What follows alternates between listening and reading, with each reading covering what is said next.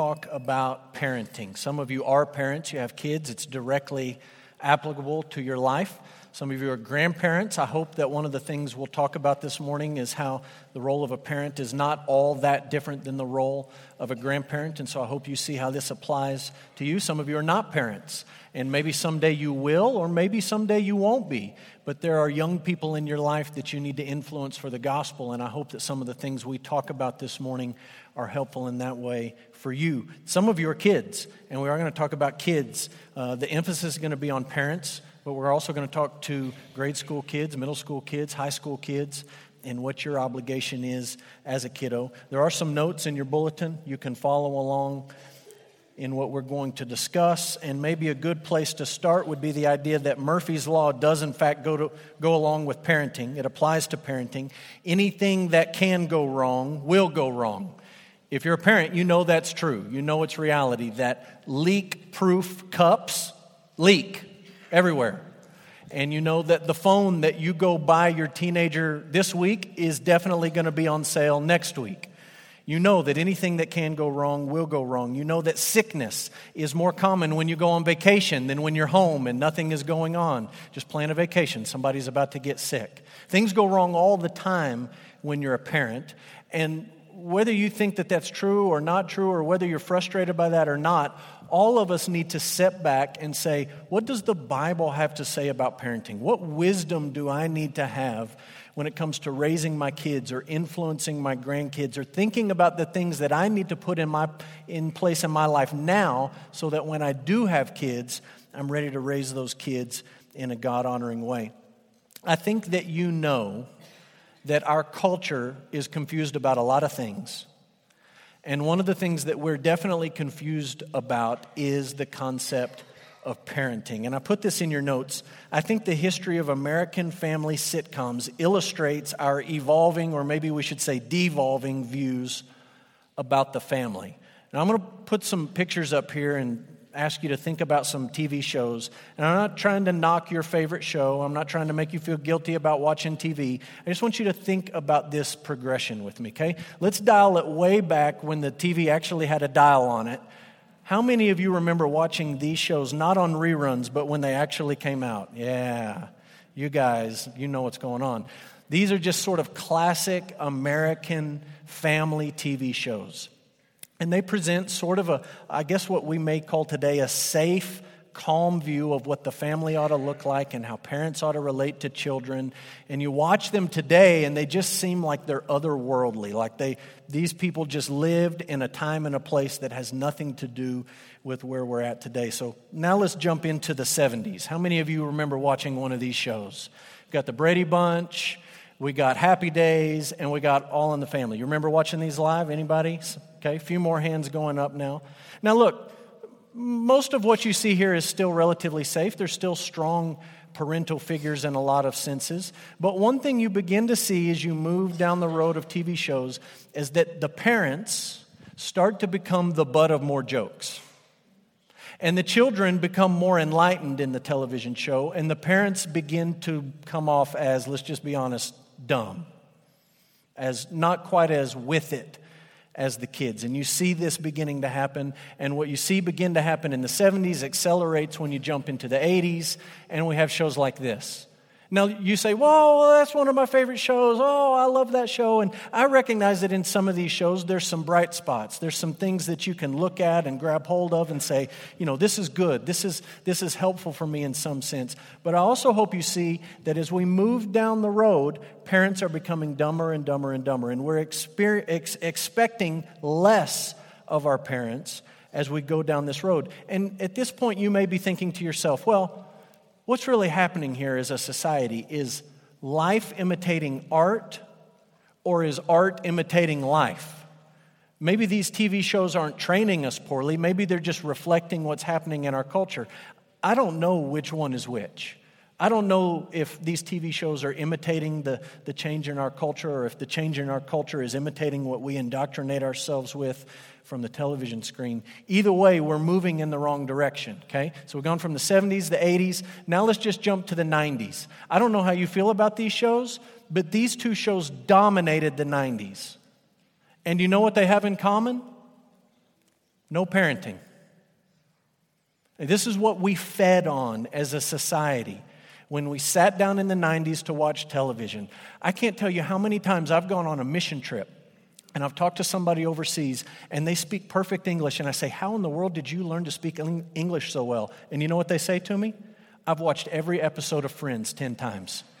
I just watched them over and over. I didn't read a book. I didn't take a class. I just watched Friends and I learned how to speak English. And unfortunately, a lot of us watched these shows and learned how to be selfish. We learned that life really just revolves all around us, and we don't want anything that's going to slow us down or cramp our style, so to speak. And I'm just going to stop there. I'm not going to jump into the 2000s. I'm not going to jump into where we're at today. I just want you thinking about this progression, and I want you to acknowledge the fact that today we have the mess you see in so many reality television shows because in part, as a society, we devote an incredible amount of time to sitting in front of a screen, watching pretend people live their life on television, and that teaches you something. Whether you realize it or not, it teaches you something. And you look today at the mess, the chaos that takes place on reality television, you say, how did we get from the Waltons to The Bachelor? How did we move? Well, we didn't move it in one jump. And it didn't happen in 1 year. It was a slow slide to where we're at today. And look, we could throw rocks all day long at reality TV. In my house, we're in the stage of life where we watch a lot of Disney movies. And let's just be honest. In most Disney movies, the kids are the heroes and the parents are part of the problem. And you say, well, for real. The kids are the hero and the parents are part of the problem. The parents typically offer absolutely nothing to the solution of the plot crisis in a typical Disney movie. The kids are the ones who come through in some way. All of this shapes the way that we think about parenting. And I don't care what your family background is, if you had good parents or lousy parents. I don't care what your life situation is now, if you feel like you're doing a good job or you feel like you're really struggling.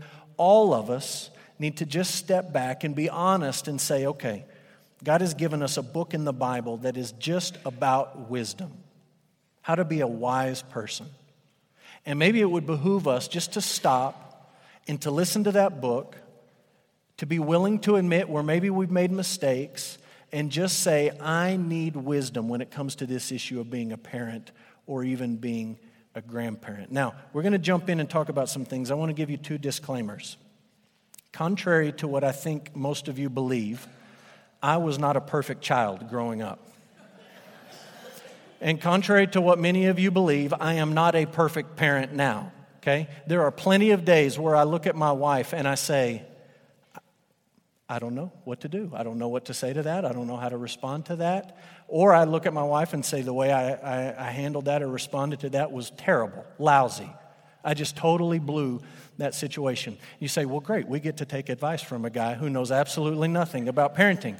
The good news is, I'm not coming to you with Landon's tips on parenting. I'm just coming to you saying, look, I've read through the book of Proverbs, and this is what God says.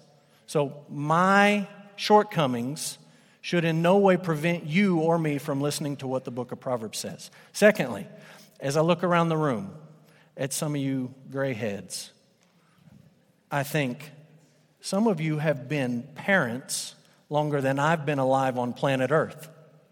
And some of you, I know this because I've had conversations with you. Some of you know more about parenting. Some of you have forgotten more about parenting than I'll ever know in my life. And I acknowledge some inexperience. But again, inexperience shouldn't stop us from listening to what the Word of God says and from just saying, okay, if this is what Proverbs says, is the obligation and the responsibility of the parent. The messenger is really irrelevant. Our job is to shape our lives according to how God's Word is calling us to live as parents. So here we go. What does God expect of parents? Several simple thoughts. We'll just try to be direct and blunt. Number 1, parents should teach their children wisdom. Parents have the obligation, the responsibility to teach their children wisdom. If you have your Bible out and you like to flip around and look at these verses, you can look at Proverbs 1:8.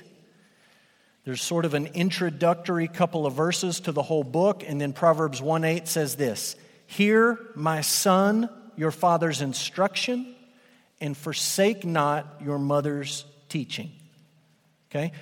We could go all the way through the book of Proverbs and just stop all the way through it, chapter after chapter after chapter, and those sorts of words are used. It's not the only time you read them in Proverbs. They show up dozens and dozens of times. And what I want you to see is this. The book of Proverbs begins with the assumption that parents will teach their children. And we're not talking about teach them how to use a toilet. It's important. They need to know that, but that's not what we're talking about. We're not talking about how to use a spoon. I think as a parent, that's been the most frustrating thing in my life, is teaching my kids how to use a spoon. I'm type A, and I don't like messes, and it's terrible. But you're going to have to teach them that. That's not what we're talking about. They need to know how to swim. They need to know how to ride a bike. They need to know how to spell their name and memorize their phone number and all that sort of good stuff. But the book of Proverbs is saying, from a just foundational level, there is this assumption that parents are going to teach their children about wisdom. Parents, grandparents, you will never be able to teach your children something that you don't have. You will never be able to explain to them and show them in the Word of God something that you don't know for yourself. And Proverbs is laying a heavy weight on your shoulders. I understand that. It's saying to you, it is your job to teach your kids this book. It's your job. The church, we have some responsibility. Okay? When your kids are here, we're going to do our best to drum it into their heads. But the book of Proverbs doesn't start there. The book of Proverbs starts at home, and it says, your job, parents, is to teach your kids wisdom. You have the obligation, parents, the responsibility to teach your kids how to fear God. That's wisdom, right? Fearing God, knowing God's will, and living in light of God's will. That's what wisdom is. So parents, you have the obligation to teach your kids who God is in such a way that they fear God. You have the obligation to teach your kids what God's will is for their life, not in some mystical sense where all their decisions are spelled out for them, but what does the Scripture say is God's will for your life, and how to actually live in light of that. That's our biblical definition of wisdom. Fearing God, knowing His will, and living your life in light of His will. That's what Proverbs is calling you to teach them. And some of you have already hit the brakes. You've hit the brakes and you've said, hey, I didn't go to Bible college. I don't have a seminary degree. Some of you hit the brakes already and you said, my parents didn't do that for me and I have absolutely no idea how to do it for my kids. To which I would say, well, then don't. And your kids will grow up and have absolutely no idea how to do it for your grandkids. And then your grandkids will grow up and they'll have absolutely no idea how to do it for your great-grandkids. This is your obligation, first and foremost, to teach your kids how to be wise. Number 2, parents should discipline their kids. This is one of the ideas we talked about earlier as we had our families making those commitments. Parents should discipline their children. I got 4 verses I've pulled out. Let's look at these verses. I'll put them on the screen. Proverbs 13:24. Whoever spares the rod hates his son, but he who loves him is diligent to discipline him. Proverbs 22:15 says, folly is bound up in the heart of a child, but the rod of discipline drives it far from him. 2 more. Proverbs 23, do not withhold discipline from a child. If you strike him with a rod, he won't die. If you strike him with the rod, you will save his soul from Sheol. And then lastly, Proverbs 29, the rod and reproof give wisdom, but a child left to himself brings shame to his mother. Discipline your son, and he will give you rest. He will be a delight. He will give delight to your heart. Look, all the way through Proverbs, you read about the rod, the rod, the rod. And I know that's a little bit of a touchy subject for people today, so let me just say a couple of things. Number 1, when the book of Proverbs talks about the rod, it is talking about corporal punishment. Spanking, whooping, bustings, whatever you call them in your house. That's what we're dealing with. And in using that particular image, the book of Proverbs is saying to parents, this is a legitimate form of discipline, right? It's got to be done with self-control, and some parents don't exercise self-control when they do it. It's got to be done for the right reasons, and some parents just do it because they're ticked off. That's not good enough. It's got to be done up to a certain point. At some point, your kids are too big to bust, and you got to figure that out in your family. But the book of Proverbs is saying this is one of the ways, by using this image, this is one of the ways that you should discipline your kids. Listen, it's not the only way. And really, when you read through Proverbs, this image of the rod comes up over and over again, not just to talk about bustings, beat the snot out of them, but to talk about discipline. So look, a lot of us are on Facebook. And we like to post things on Facebook. And from time to time, somebody will get on Facebook. Usually they're a little bit older. And they'll post something that says, like a picture of some kid getting the snot beat out of his backside. Say something like, 99% of the world's problems if we just would go away, if we just go back to this. And what they mean is, if we just had more parents that would bust their kids every now and then, that would fix a lot of problems. Okay, I'm not going to like that post when you post it. But I kind of agree with it. I think it's an issue. Can I tell you what I see as a bigger issue among parents? A complete lack of expectation that your kids will do what you tell them to do. You see this all the time. I see it all the time. I see it with people who come to church. I see it with people who never walk in the door of a church. I see it at restaurants. I see it at Walmart. You see it when the kid's having a total meltdown, and parents will say something to the kid, and the kid never hears them. Never. And the parent, after they've said, do this or stop doing that, and the kid doesn't do it, the parent does absolutely nothing. And you're thinking, rookie, look at this guy. You got to pick your battles, preach. You can't win them all. Pick your battles, that's fine. But don't teach your kids that they don't have to do what you tell them to do. And the book of Proverbs is saying to you, there has got to be consequence. There's got to be discipline. There's got to be shaping in the character of these young people. You can't change their heart, but your responsibility is to shape them and to change them in such a way that they understand this is out of bounds, I'm not going to do this, and I know that if I go this way, there's going to be a consequence. So you're going to teach your kids, and you're going to discipline your kids. Number 3, you're going to model godly behavior for your kids. You're going to model godly behavior for them. I got 2 verses for us to look at here. Let's look at Proverbs 20, verse 7. It says, the righteous who walks in his integrity, blessed are his children after him. Why are they blessed?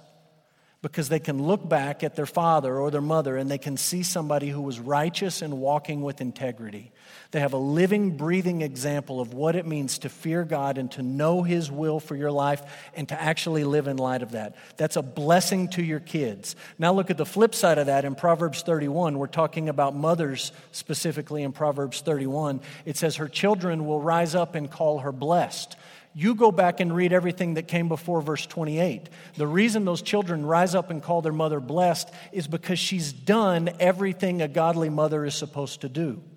She's worked hard. She's taught. She's helped provide for her family. She's disciplined her kids. She's set a godly example for them. She's done all of these things, and her children turn around. They're not the blessed ones in this passage, but she's the blessed one for setting that example. And that blessing is really a two-way street. The job of the parent is to model godly behavior for your children. Some of you hear that and you think, I've already blown it. I blow it all the time. What do you mean, model godly behavior for my kids? I'm a mess. How do you expect me to do this for my children? Okay, 2 thoughts.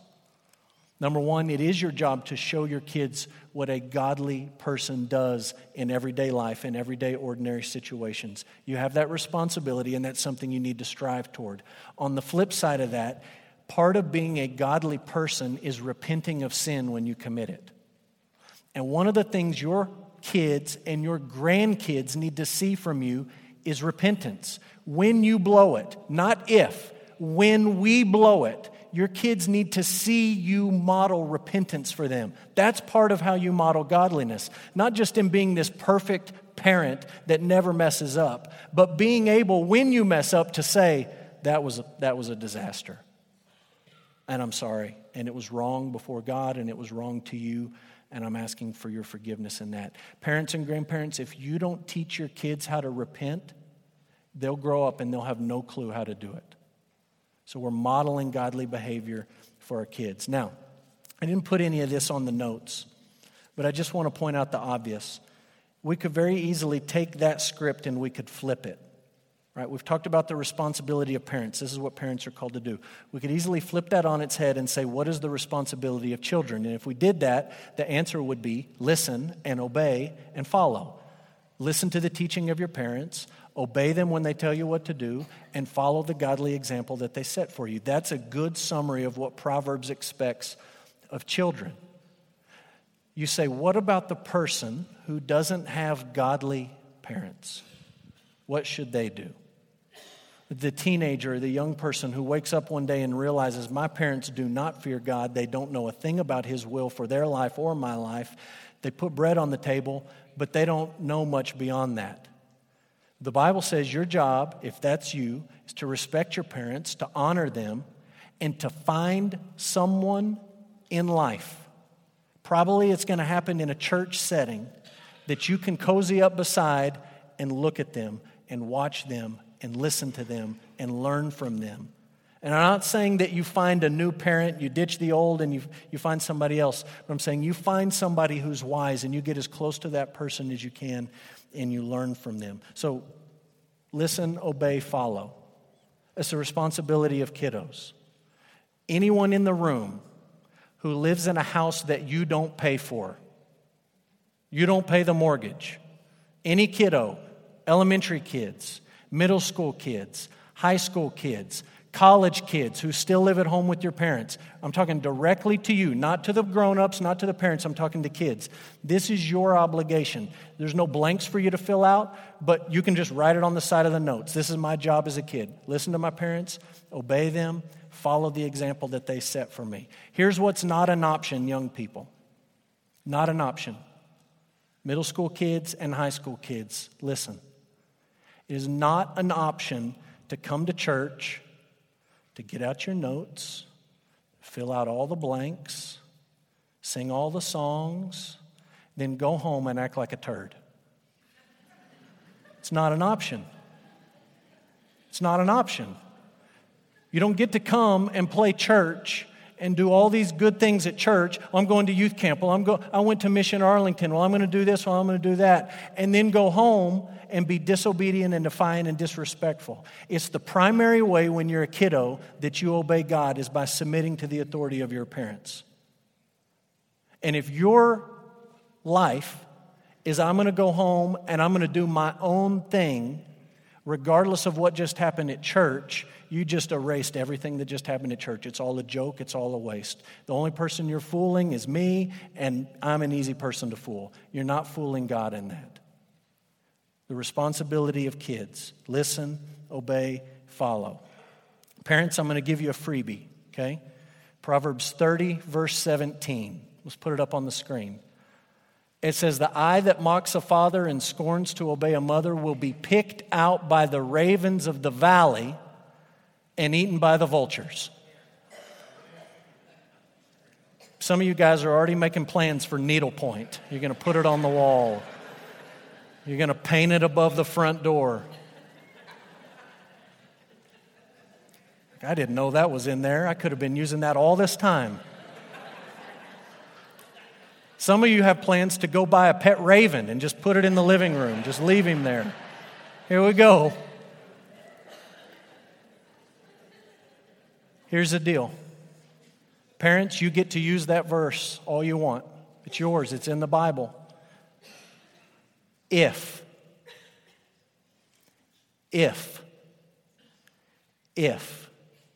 you do what you are called to do as a parent. No parent gets to shirk their responsibility and pretend like it's the church's job to do all that great stuff we talked about and then turn around and demand all of these things from their kiddos. Do they have to respect you? Yes, they do. Do they have to honor you? That's what the Bible says. But if you're a parent, Don't play the game of using Bible verses against your kids if you're not going to do the very simple things that the Bible tells you to do. To teach your kids how to be wise, to discipline your kids, and to set a godly example for them. If you're not going to do that, then forget Proverbs 30:17. Just scratch it out of your brain. Don't play the game of quoting Bible verses to your kids when you're not going to actually know them and live them and put them into practice in your own life. 2 thoughts of application as we finish. This is for parents and this is for grandparents. Number 1, wise children and grandchildren should be the highest goal of every parent and grandparent. That should be what you're striving for as a parent or a grandparent, is that your kids or your grandkids are wise. Meaning, going back to our definition at the very beginning, wisdom is fearing God. Wisdom is knowing God's will for your life. And wisdom is actually living in light of God's revealed will. That's what wisdom is. And your highest goal as a parent has to be that. In this room, it's awful easy to nod your head and say, oh, yeah, absolutely, amen. But then parents, grandparents, you leave this room and 1,000 other temptations flood into your life. Well, I don't want them to be left out. I want them to be good at what they do. I want them to do well in school. I want them to go to college and get a certain kind of degree or have a certain kind of job or a certain amount of income. Well, I want them to be comfortable and successful in life.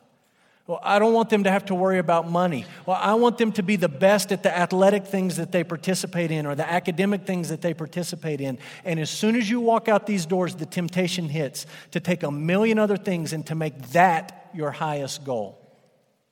And every now and then as a parent, me, you, grandparents, all of us, we just need to stop and back up for a second and look at life and say, what am I actually chasing for my kids?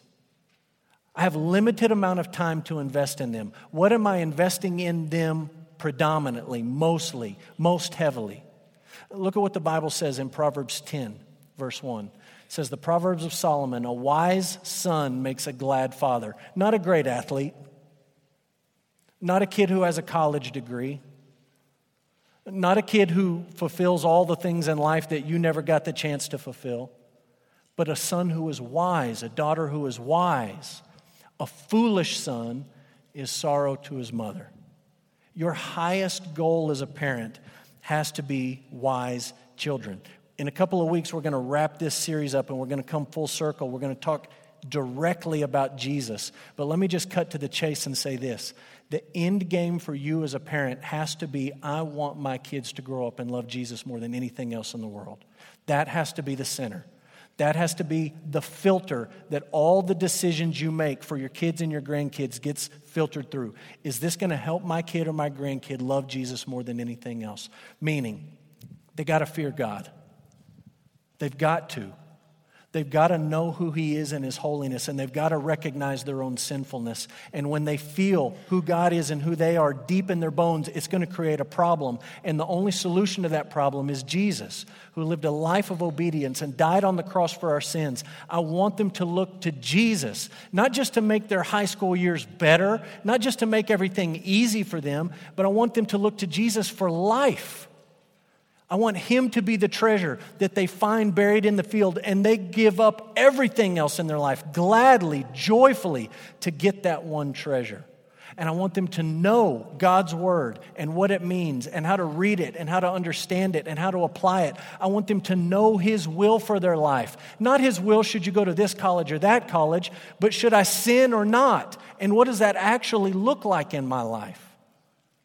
You want them to actually live these things, not just be a bunch of answers they've got stored up in their brain, but something that actually gets lived out in their life. That's what we're talking about when we say wisdom. Wise children, wise sons, wise daughters has to be the highest aim. It can't come second.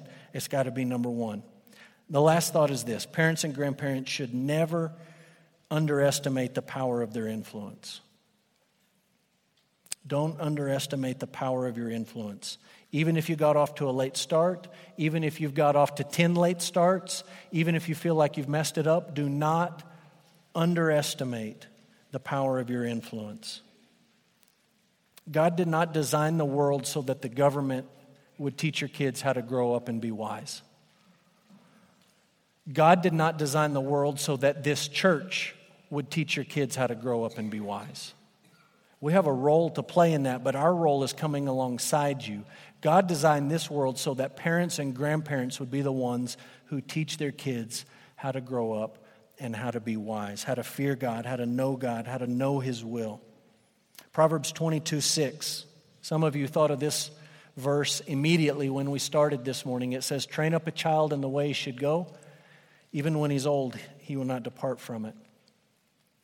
Some of you look at that verse, and that verse on a day like Mother's Day is a sad verse for you.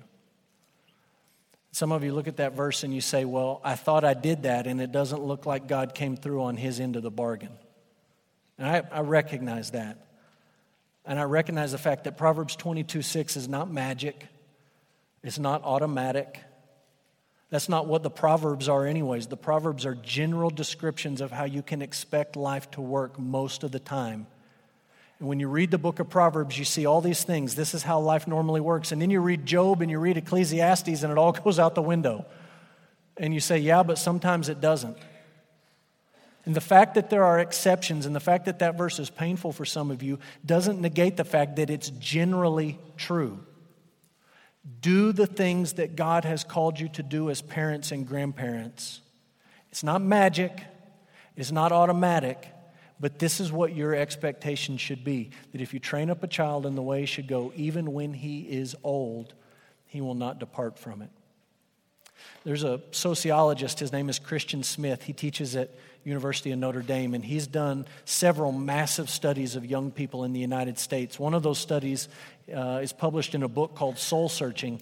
And in that book, Soul Searching, he makes the argument, I read it several years ago, he says, the biggest predictor for what your kids will grow up and believe and how they'll live is what you believe and how you live. And he's not basing that off of Proverbs 22:6. He's basing that off of statistical research of thousands of families in the United States. And he's just looking at the numbers. And he says this is the biggest indicator. It's not the only indicator, but it's by far, there is not even a close second. The biggest indicator to how your kids will grow up and believe and live is how you believe and live. Not how you believe and live 1 hour on Sunday mornings, but how you believe and live throughout the week.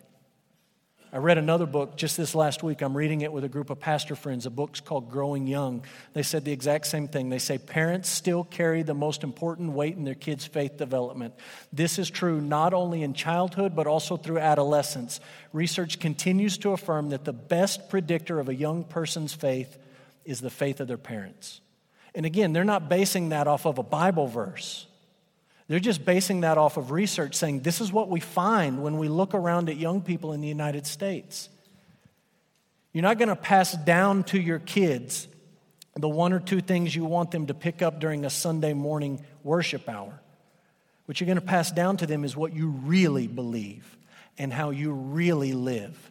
It's not the only factor in their faith development, but it's by far the biggest. And let me just show you some numbers to prove this to you. Let's say you're an all-in family at Emmanuel. You bring your kids or your grandkids to everything. Best case scenario in that situation is that we, in one calendar year, will have about 200 hours to influence your kids for the gospel. Over the course of a year, you're here for big church, you're here for Sunday school, you come on Wednesday nights, you're going to send them to camp, Terrific Tuesdays, all the things we do. I mean, you're all in. Best case, about 200 hours. In that same calendar year as parents, you as parents are going to have about 3,000 hours. That's not sleeping time. I cut all that out. That's not when your kids are at school. If your kids go to school, we've cut all that out. 200 to 3,000. And if your strategy as a parent or a grandparent is, I'm going to get their heinies in church as much as possible, well, that's great. You got 200 under your belt. I'm just begging you, don't give up the other 3,000 you've got in a year. Don't give them up. Don't underestimate the power of your influence, not just on a Sunday morning, but day in and day out. Some of you parents may be convicted by that. Some of you grandparents may say, I don't have 3,000 hours. Some of you grandparents look at it and you say, I'm under 200 hours in reality by the time it's all said and done. Let me just say this to grandparents. Don't underestimate the influence you have on your grandkids. Please don't. One of the things that I do as a pastor is I preach funerals. Sometimes for younger people, but oftentimes for older people. And when I preach those funerals, I meet with families, with kids, and with grandkids. And I sit across the table when grandma or grandpa's gone, and I listen to them talk about their grandparents. I'm just telling you, you have influence. You may think it's small. You may think it's insignificant. You may think you don't have enough time. Grandparents, you have influence over your grandkids. You may think that their face is glued to a screen and the earbuds are in and they're not listening. I'm just telling you on the flip side, they're listening. They're listening. Don't underestimate your influence. I'm going to ask you to bow and we're going to take a minute to pray.